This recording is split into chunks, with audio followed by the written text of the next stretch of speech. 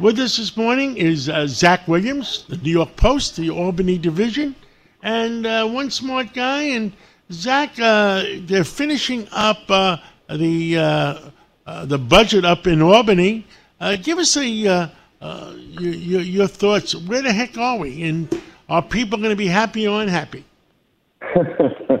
Well, the 2023 legislative session is drawing to an end, and the big hot topic is the clean slate legislation that we've talked about before to automatically seal records for all crimes except for all Class A felonies, except for sex offenses and certain drug offenses as well.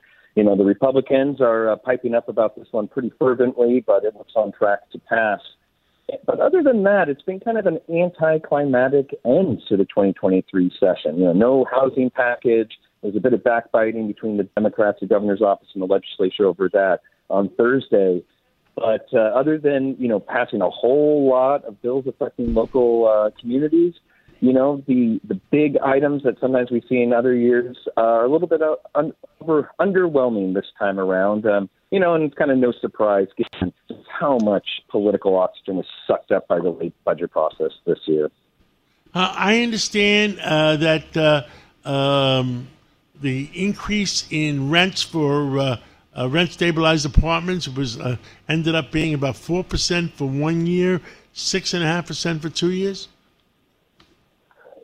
Yes. So, you know, one of the big items here was the good cause eviction bill, which, you know, appears to be dead right now, right alongside the 421A extension for existing projects. You know, there was just a lot of push and pull from the left and the center. And in the end, everything just kind of fell apart right there. And, you know, we'll see what the governor, who is vowing to do things with her executive powers over summer, might do on this front. Understood. Crime. Are people going to be able to live in our city and our state?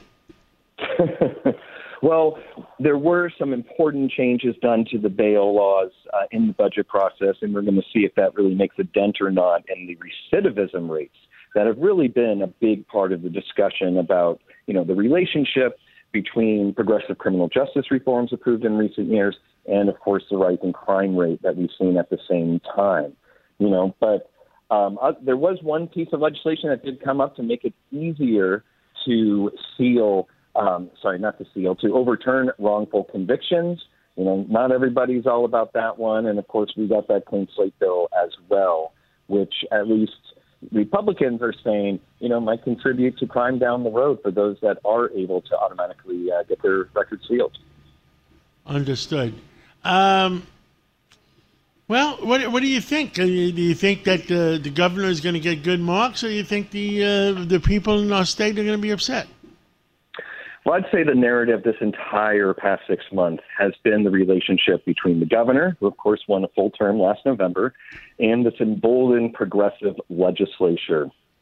And, of course, that, you know, we remember the big fight over her nomination to lead the state's highest court, you know, all the different fights in the budget process and the collapse of the housing deal. And then now, today, Politico New York had the scoop that the state Senate, at the behest of Democratic Socialists, was not going to take up the nomination of Driscoll to lead the New York Power Authority. Now, this could be really big in energy space because in the budget, there was the Build Public Renewables Act, which really pushes NYPA to get more involved in green energy projects. You know, they already run hydroelectric dams upstate, but they want to get them into wind and solar. And Driscoll's been kind of a roadblock in that. You know, last year when they had a hearing on it, he kind of, you know, poo-pooed the idea, if you will, that NYPA ought to compete with private energy companies.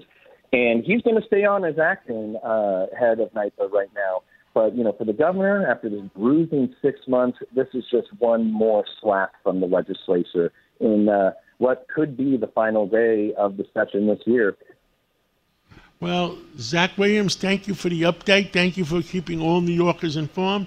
And we'll catch up with you again real soon. Anytime. Hi, it's Lou Dobbs for Priority Gold, America's precious metals dealer. These are volatile times with high inflation, soaring debt, wars on multiple continents, and rising financial stress. Central banks are buying gold to diversify their reserves, so are many Americans. Call Priority Gold and find out how precious metals can help you diversify your portfolio. They're highly rated and happy to help. Call 1-866-303-6357 or get a free gold guide at PriorityGoldGuide.com. That's PriorityGoldGuide.com.